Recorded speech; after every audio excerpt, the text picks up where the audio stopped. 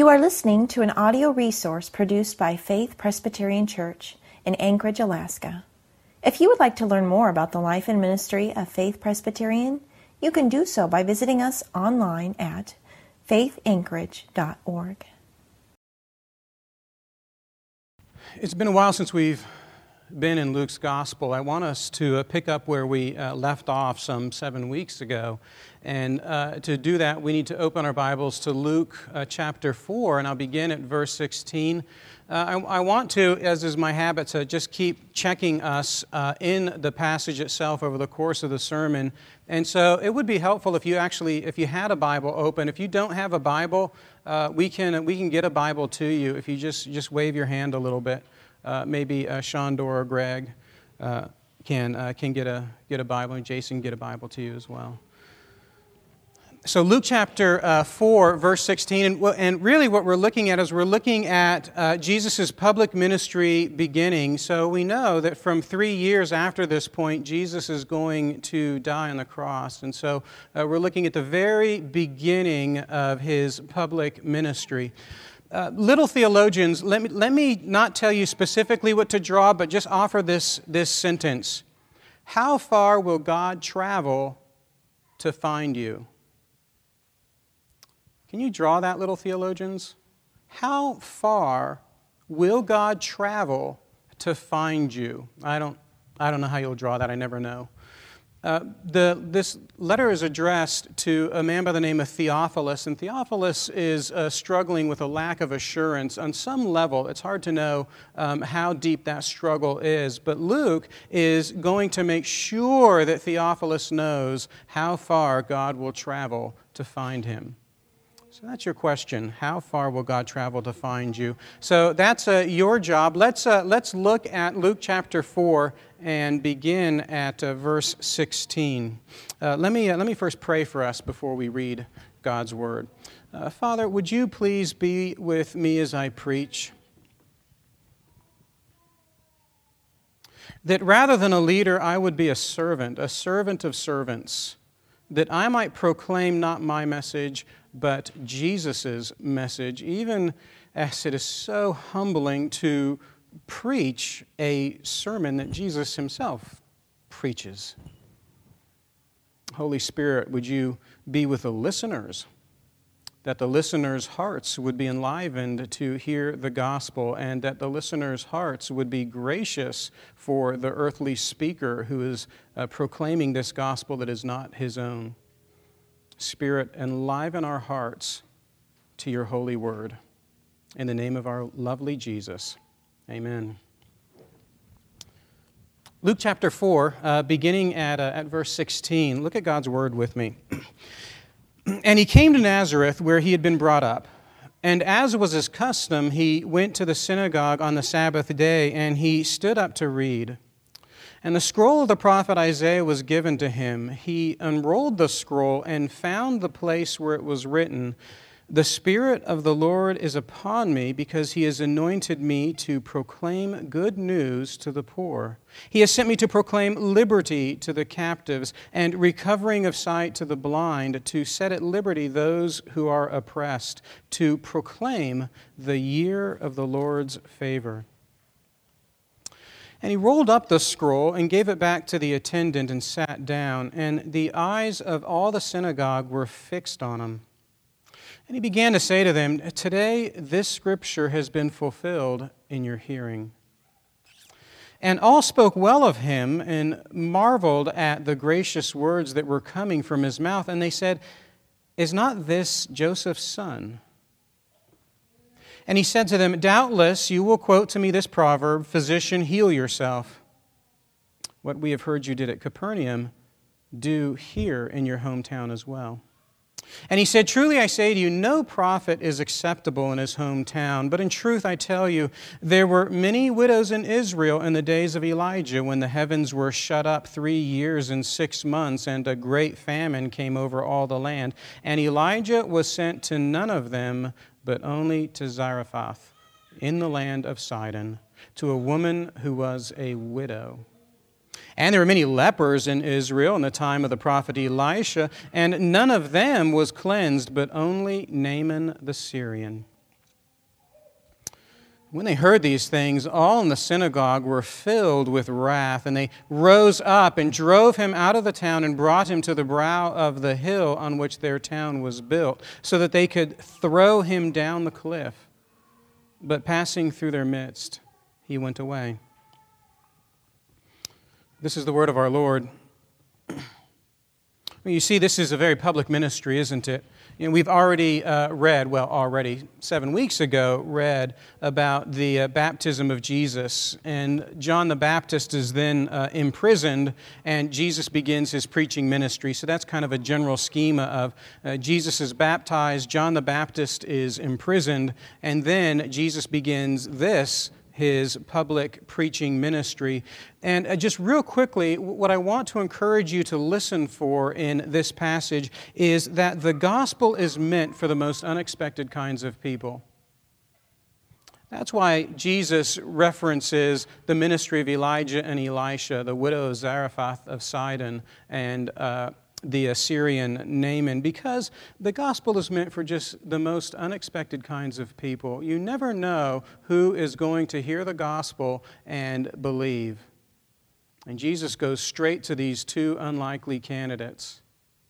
But also what you should be hearing in the sermon is not only that the gospel is meant for the most unexpected kinds of people, because that makes it a little bit more objective, right? That you just want to offer this principially, that the gospel is meant for the most unexpected kinds of people, and then we want to celebrate that principle of the gospel. But I don't want you to stop there. I want you to make the statement subjective. I want you to understand that you're part of the unexpected believers. The gospel sure is meant for the most unexpected kinds of people. We can all nod our heads. I hope you're willing to nod your head to that. But you have to nod your head to yourself that you are a very unlikely candidate for the gospel of Jesus Christ. If you're here as a believer, how unlikely a candidate you were for the gospel to come, for Jesus to chase you down and to save you. And if you're here this morning as someone who's not a believer, this is an extraordinary encouragement to you. There is no way that you can bury yourself so deep in your filth that you can be unapproached by Jesus. He can come even to you, even to you.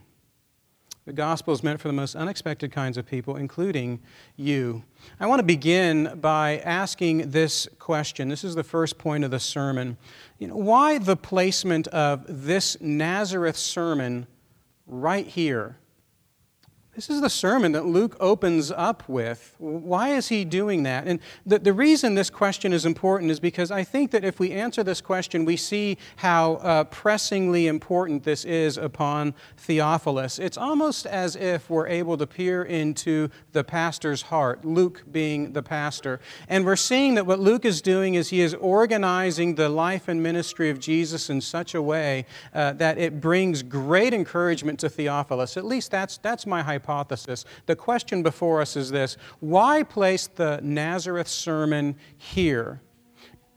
Let me tell you why that's an important question. You see, Jesus has just been baptized. The Holy Spirit has descended upon him. God has stated that this is my Son with whom I am well pleased. This is Luke 3:21 and 22. Those things have happened. The Holy Spirit then leads Jesus into a temptation of 40 days and 40 nights. And then as Jesus comes out of that season of temptation, we read in Luke 4:14 through 15. You can look at it yourself. The passage right before this sermon, the passage says this, 4:14, Jesus returned, that is, returned from the temptation, in the power of the Spirit to Galilee, and a report about him went out through all the surrounding country, and he taught in their synagogues, and listen to this, being glorified by all. Being glorified by all. But this audience at Nazareth is actually not glorifying Jesus. They're looking to hurl him off of a cliff. So why, Luke? Why, on the heels of Luke 4:14 and 15, would you then begin with this sermon? You see why it's an interesting question. Why are you doing that? Consider this as well. In verse 23, we read this. This is a part of the sermon that we've just looked at. We read, "We have heard what you did at Capernaum, do here in your hometown as well." So clearly, Jesus has already had some kind of preaching ministry prior to this sermon in Nazareth. And you can, in fact, read a bit about that preaching ministry if you skip forward to Luke 4:31. Listen to this. "And he went down to Capernaum, a city of Galilee." Okay, so Luke knows that Jesus had a preaching ministry prior to his Nazareth preaching ministry so that Jesus could read their hearts and know that they want him to do the stuff he's already done in Capernaum. But Luke begins with this sermon, not the preaching ministry in Capernaum. Why? Why does he do that? And you can also keep this in mind as well, that when we read of this sermon in Matthew's Gospel and in Mark's Gospel, the sermon actually falls pretty late in their Gospel accounts. There's a lot of preaching that takes place before this Nazareth sermon, but Luke is doing something here, and I think this should be your conversation around the table at lunch. Why is Luke doing this? Here's why I think he's doing that. I think that Luke is very sensitive to the struggles of doubt that Theophilus is facing. I think that he's very sensitive to the struggles of doubt that Theophilus is facing. And he leads off with this preaching ministry of Jesus to bring to bear on the heart of Theophilus some important gospel truths. When I think of Theophilus, again, we're not told very much about him. He shows up in the beginning of Luke. He shows up again in the beginning of Acts. Luke wrote both of those books. And Theophilus is a Gentile. And Theophilus is a man who becomes a believer, but Theophilus is one of those men who has heard that there is a large number of people who actually don't believe in Jesus. I believe in Jesus as a Gentile, but there's a lot of people who don't believe in Jesus. Theophilus knows this. And not only this, Theophilus is thinking, okay, there's a lot of people who don't believe in Jesus, and a lot of those people were actually really close to him. Theophilus never met Jesus. Theophilus doesn't know the landscape upon which Jesus walked. Theophilus, we don't know where he lives, but he probably lives near Troas, which is where Luke is from. But we don't know. But Theophilus knows that there are these people called Jews. And these people, even the ones that were very close to Jesus, even those people rejected Jesus. And here I am, separated from Jesus, never having met Jesus. How is it that I can go on believing in Jesus when there are people who were right there with that man? And they refused to believe him. Can you feel that doubt? When you meet someone whom you respect highly, they are very intelligent, they are very moral people, and yet they do not believe in your Jesus. You ever think about that? It's one of the reasons why we should have a lot of non-believing friends.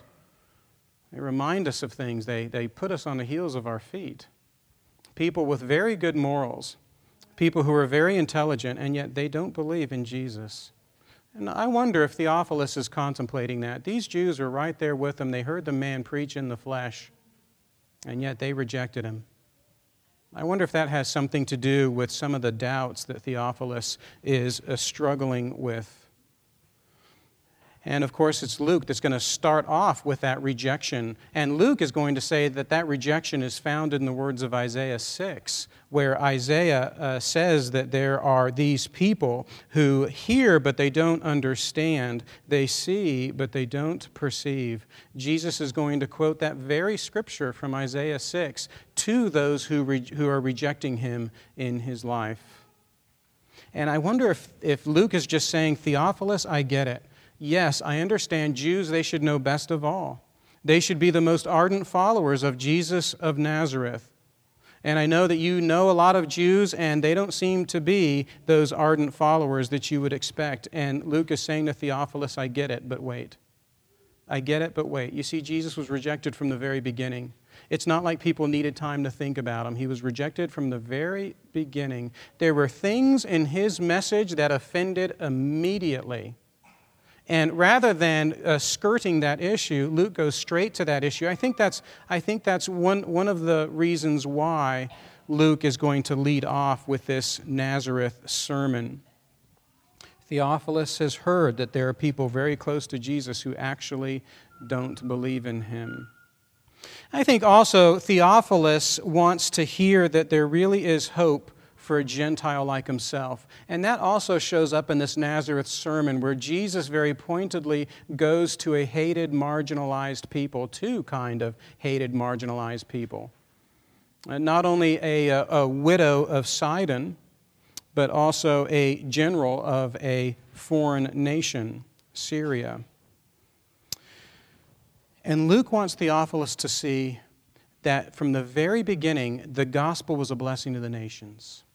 From the very beginning, part of God's covenant promises was that people from far away, a lot like you, Theophilus, would hear the gospel of grace and become believers in Jesus Christ.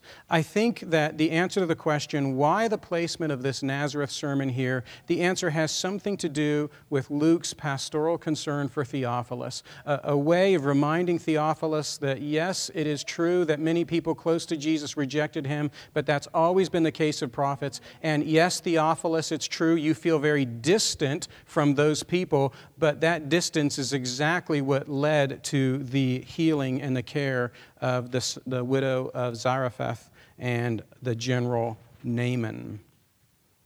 And Luke then describes one single Sabbath day. This is the second point of the sermon. Luke describes a Sabbath day, just one, and what Jesus does on that Sabbath day. And I want you to think about Jesus doing three things. He promises, he perceives, and he preaches. They really did work out to be that way. He promises, he perceives, and he preaches. That's what happens on this particular Sabbath morning. Jesus' custom, we're told, was to actually participate in the weekly synagogue life. And the synagogue life is actually a pretty young system. We read nothing about the synagogue in the Old Testament. The synagogue actually is formalized in those 400 years between the Old and the New Testament. And this system of worshiping outside of the city of Jerusalem is a system that Jesus willingly participated in. It was his custom to do this. In fact, if we look at Scripture, this really is the oldest known account of a synagogue service. And Jesus willingly participates. He goes and he is a part of the synagogue worship with the people on the Sabbath. He has been doing this for his entire life. And he's invited to read, not uncommon. He would be invited to read. Many of the men would be invited to read. And Jesus is invited, and he is given the scroll of Isaiah. Isn't that interesting? Jesus didn't pick the scroll.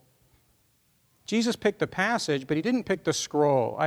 Not to make too much of this, but we have this wonderful combination of the choice of Jesus and the sovereignty of God. Again, not to make too much of that, but the scroll was picked for him. Jesus opens the scroll, and he picks the passage that he's going to read from.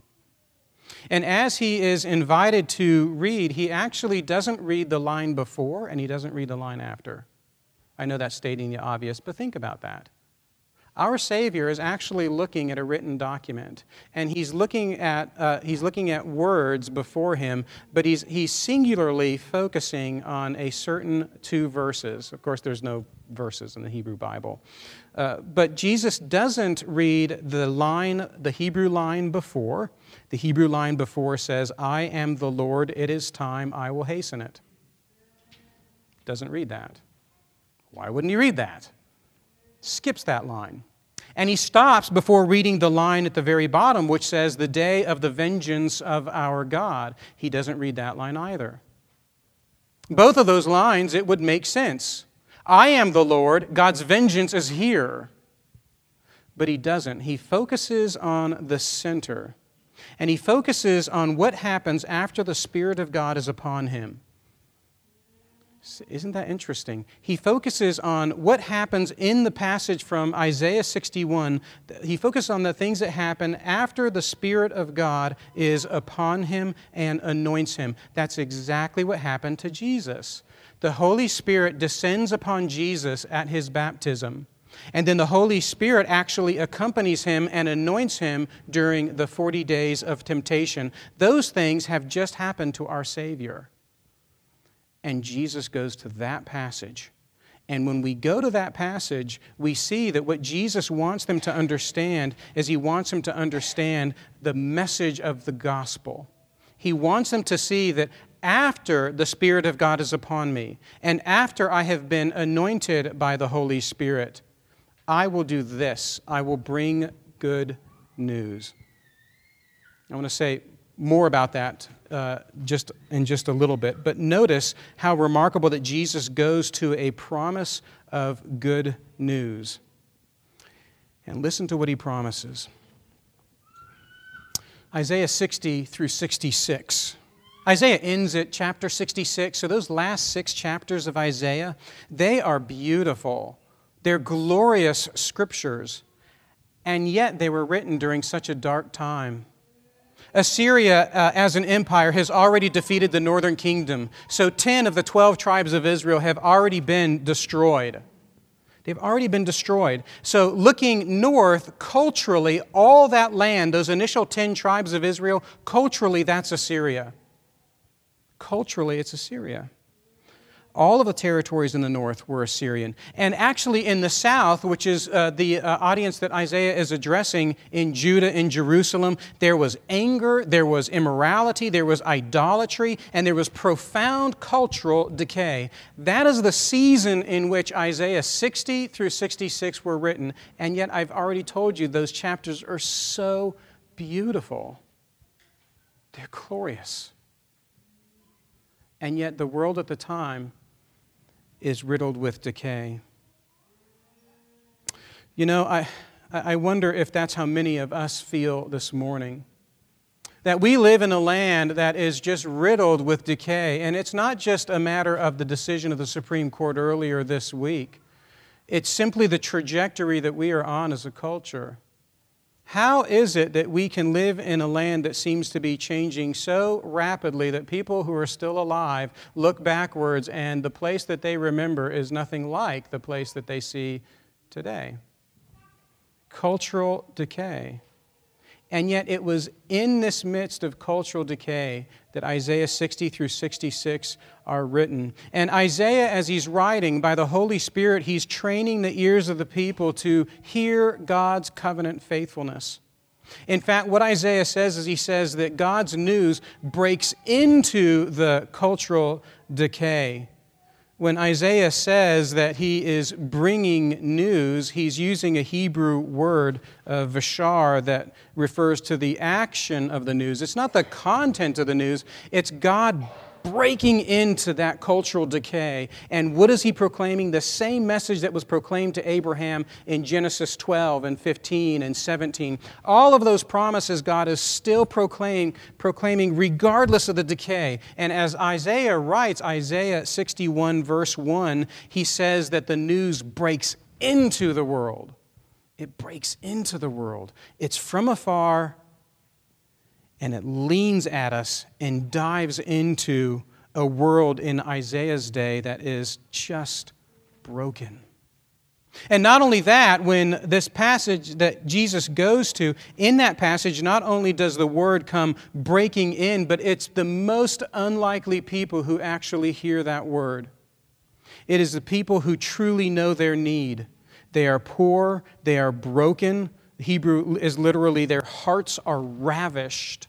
They are prisoners. They are deported. They are in exile. They are blind. It's exactly those unsavory people that hear the breaking in of this news in a culture of decay. And then one more thing.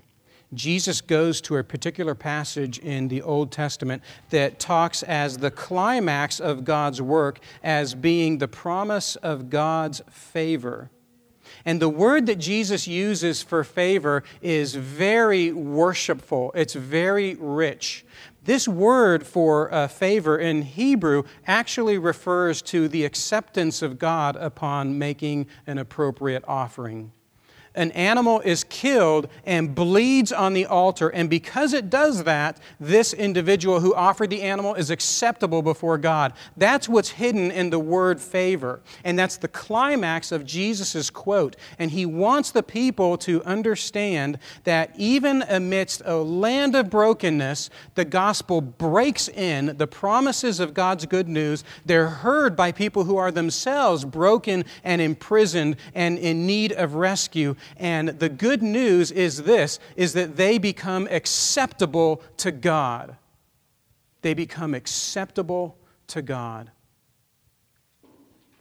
Now, what I'm thinking, okay, so Jesus goes to this passage and he can quote this passage, and it is filled with these rich gospel images. It is filled with a worshipful acceptance before God for all eternity, just like an offering that is made. And yet, this would be rousing, but only rousing.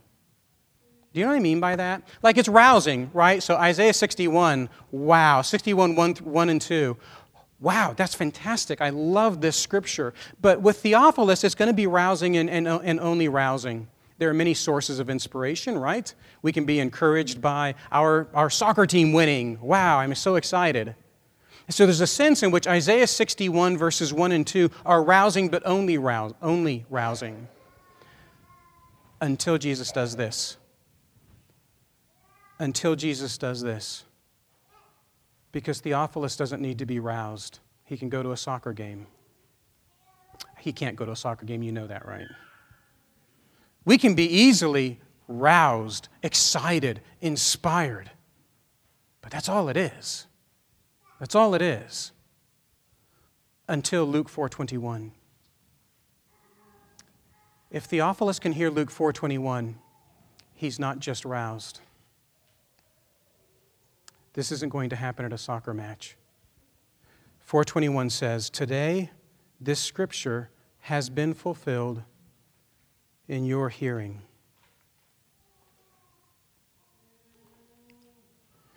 The acceptability before God, the favor before God, is standing in front of them. He's here. And because of that, it's no longer just rousing, it's salvific. It's no longer just rousing, it's a material work. It is a happening. It is an occasion. It is an event. God has come for His people. And the one standing before them is the only means for them to be acceptable before God. He is the walking year of God's favor. It's more than rousing. It's saving. Well, maybe you are here this morning a bit like Theophilus. Maybe you are wailing because of your lack of assurance, wondering why I should believe at all if there are people that I respect who actually don't believe. People who are smarter than me who don't believe. Why should I believe? Or why should I believe if I'm so far from the event? I'm so far from the event. I wasn't there. Well, you should believe because Jesus was a man. He was God's Word in the flesh, and He came to perform the work that secures your salvation. All of God's promises are made manifest, physical, material, and they're made manifest in Jesus. He is the one who satisfies all of God's desires. He is the one who is acceptable before God, and He is the one who is the object of all of God's promises. Look at Galatians 3:16, and you'll hear that Jesus is the one who is the object of all of God's promises. God is speaking to Abraham in Genesis 12, but He's really speaking to Jesus because He's the one who performs all of those covenant promises. It is His life, it is His death that actually secures God's promises. This is what Jesus promises, to bring about God's covenant faithfulness to the people. So, this is Jesus. Jesus promises. Jesus also perceives. I just want to challenge you to look at verse 22 and stretch it out. You know how you see a movie and there can be tons of emotions in a single expression? You can just, it zooms in on an actor's face and you can see in his or her face just tons of emotional weight and depth. And it's almost like that's what's happening in verse 22. And I don't know why Luke is so brief here when Matthew and Mark actually stretch verse 22. But verse 22 says, all spoke well of him and marveled at the gracious words that were coming from his mouth. And then there should be like a ... like a long pause. And they said, is this not Joseph's son? It's like, wait a minute. Okay, rousing message, great passage, but isn't this just Joseph's son? Matthew and Mark say, is this not the carpenter's son? Is not his mother called Mary? Are not his brothers James, Joseph, Simon, Judas? Are not his sisters with us? Where then did this man get all these things? That's what actually happens in verse 22. It's wonderful. You have to reflect on that. Jesus preaches, and the initial response is, awesome, very inspiring. You've totally made my afternoon. But wait a minute. You're like that kid who was here a while ago, right? I've seen you. I saw you in diapers. But we know that Jesus understands the reasonings of our hearts. He knows everything about our critique of the gospel, our challenges to the gospel. He understands everything about us. That's why he quotes this proverb, physician, heal yourself, because he knows what they're thinking. And to be perfectly honest, Jesus is going to hear this in the future. When he's hanging on the cross, the thief's next to him, what does that person say to him? He says, save yourself and save us along with you. Jesus has heard this critique before, and he can read our hearts. And all I want to say to you in terms of Jesus being very perceptive, he promises and he perceives, is I want to say to you, you who are here as a Christian, Jesus gets you. He understands you. He is the one who's your most intimate friend. It's not your spouse. It's Jesus. And he understands exactly your doubts, your worries, your anxieties, your concerns. He completely gets you. He understands you. And because of that, you actually can appeal to him to minister to you in ways that only he can minister to. Jesus knows exactly what you're struggling with. And in your prayer life, you need to assume that. He knows why I'm not feeling very holy. He knows why I kind of want to run away from him. I don't know why. He knows why you're so excited about these trite things and you really don't care about the life of the church. He understands everything about you, and because he understands everything about you, you actually can pray to him as if he understands everything about you. Jesus, can you minister to me in a way that only you understand? You get me better than I get me. And that's what he's doing. He's perceiving this audience and he's reading their hearts. Later in Luke 9, Luke is going to confess that Jesus understands the reasonings of a person's heart. Christian, Jesus gets you. Your Savior knows how to help you more than you imagine. And if you're here and you're not a believer, then I would say that the Bible affirms that God has made you and formed you. God knows everything about you. God has marked you.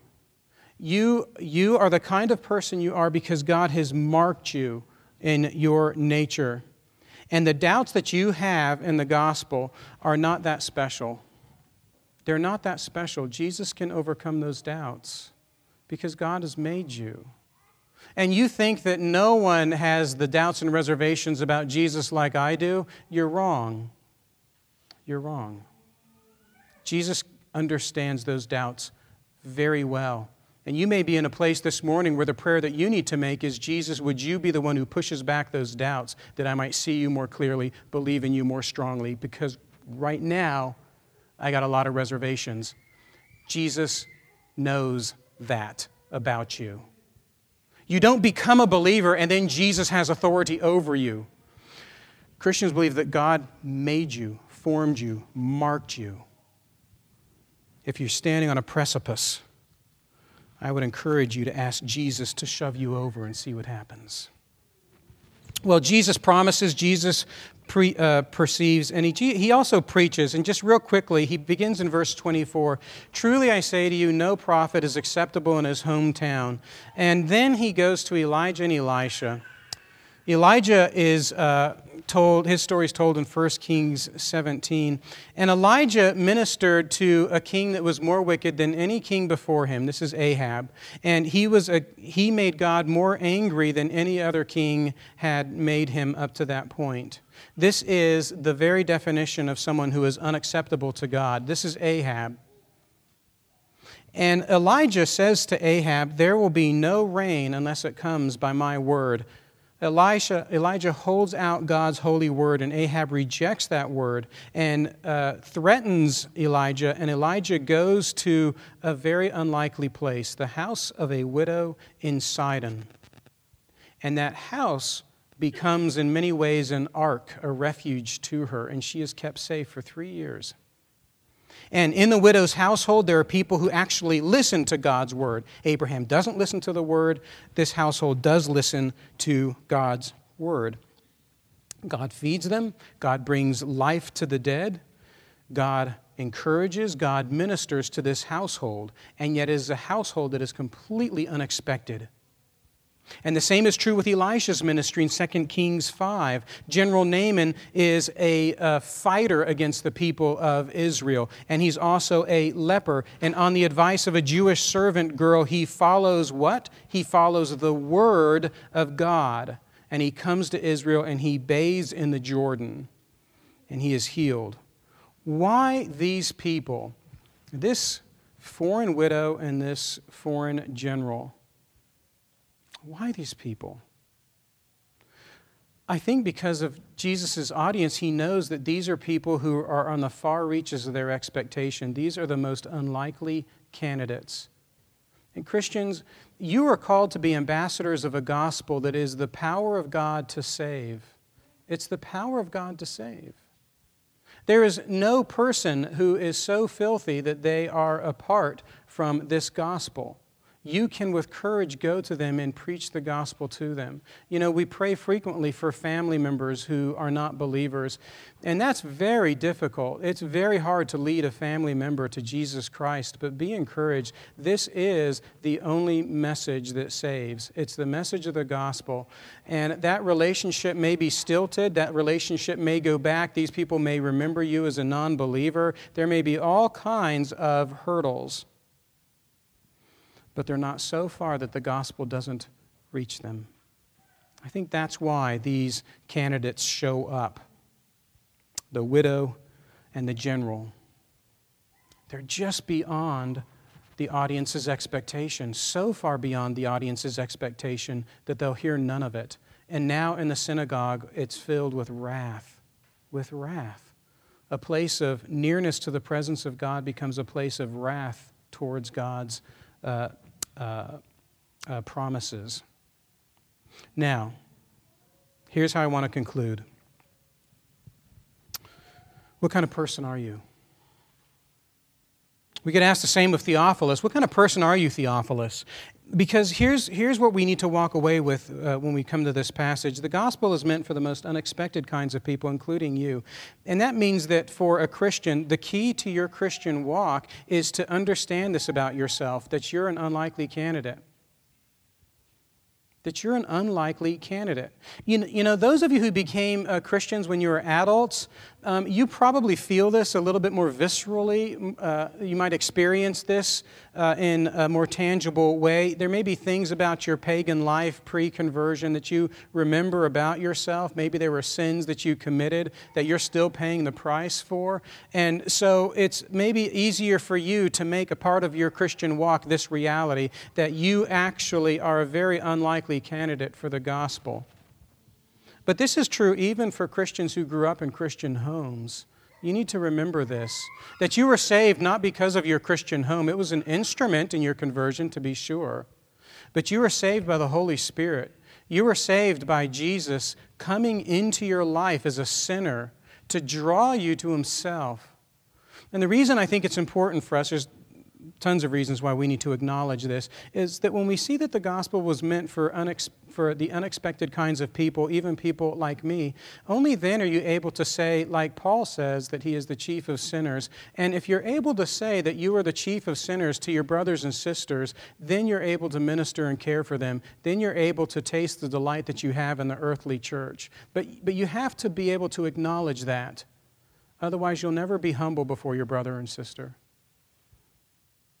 And I suggest that you're never going to be an effective evangelist if you don't see that the gospel was meant for sinners like you, because you're going to proclaim a message that will be tainted with some kind of merit that you think that you have.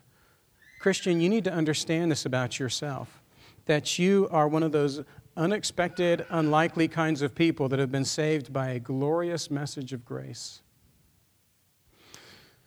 We lose this over time. I wonder if Luke finishes with this graphic picture of a body of people, a synagogue of people attempting to murder Jesus. I wonder if he finishes with this to just kind of drive it home for us. You know, the act itself of trying to kill Jesus is completely irrational. It just is. You know, it's true that in those 400 years between the Old and New Testament, there was a book called the Mishnah, which included some rules, how the synagogue was to function. And in the Mishnah, there is a line that says the most effective way to stone someone is to throw them off a cliff. I know that's crazy, right? But it's true. That throwing someone off of a cliff could actually be understood as stoning them, a viable means of execution. But the reason this is irrational is because no one in this synagogue has the right to execute Jesus, not by Old Testament standards and not by the standards of their current government headquartered at Rome. They're not allowed to execute, and they can't execute unless there is a trial with witnesses presenting arguments. I mean, it's just irrational. Why would they do this? And I want to say to you this morning as a Christian that it is irrational for you to think that you can be saved by anything that you offer, that there is any goodness in you at all that makes God crack a smile at you and receive you warmly. There is nothing that you offer before God that causes Him to open His arms and be favorably disposed towards you. That is irrational. That's irrational. We all stand before God covered by the perfect righteousness of our Savior's blood. And when God looks at us, He sees our Savior's blood. And it's on the basis of that blood that He accepts us, that He is favorable towards us. And just as this attempted execution of Jesus, it foreshadows the death of Jesus, but it shows the great irrationality of unbelief. I think it's a message to Theophilus, and it's a message to us. Christian, do you see yourself as someone who can actually save themselves, for whom Jesus' means of acceptability is actually superfluous? Irrational. That's just irrational. As a church of Jesus Christ, we want to remind each other of this. We want to be humble towards one another. We want to walk always in an attitude of repentance because we know that we were saved by the work of someone else. We're saved by the work of someone else. And that is what will encourage Theophilus. Theophilus, the gospel was just meant for the most unexpected kinds of people, including you, and including me, and including you, Christian. Let's pray together. Father, we do thank you that you have proclaimed a message, but that you have made that message effective in the body of Jesus Christ. It's in His name that we come. It's in His name that we trust for our salvation. Amen.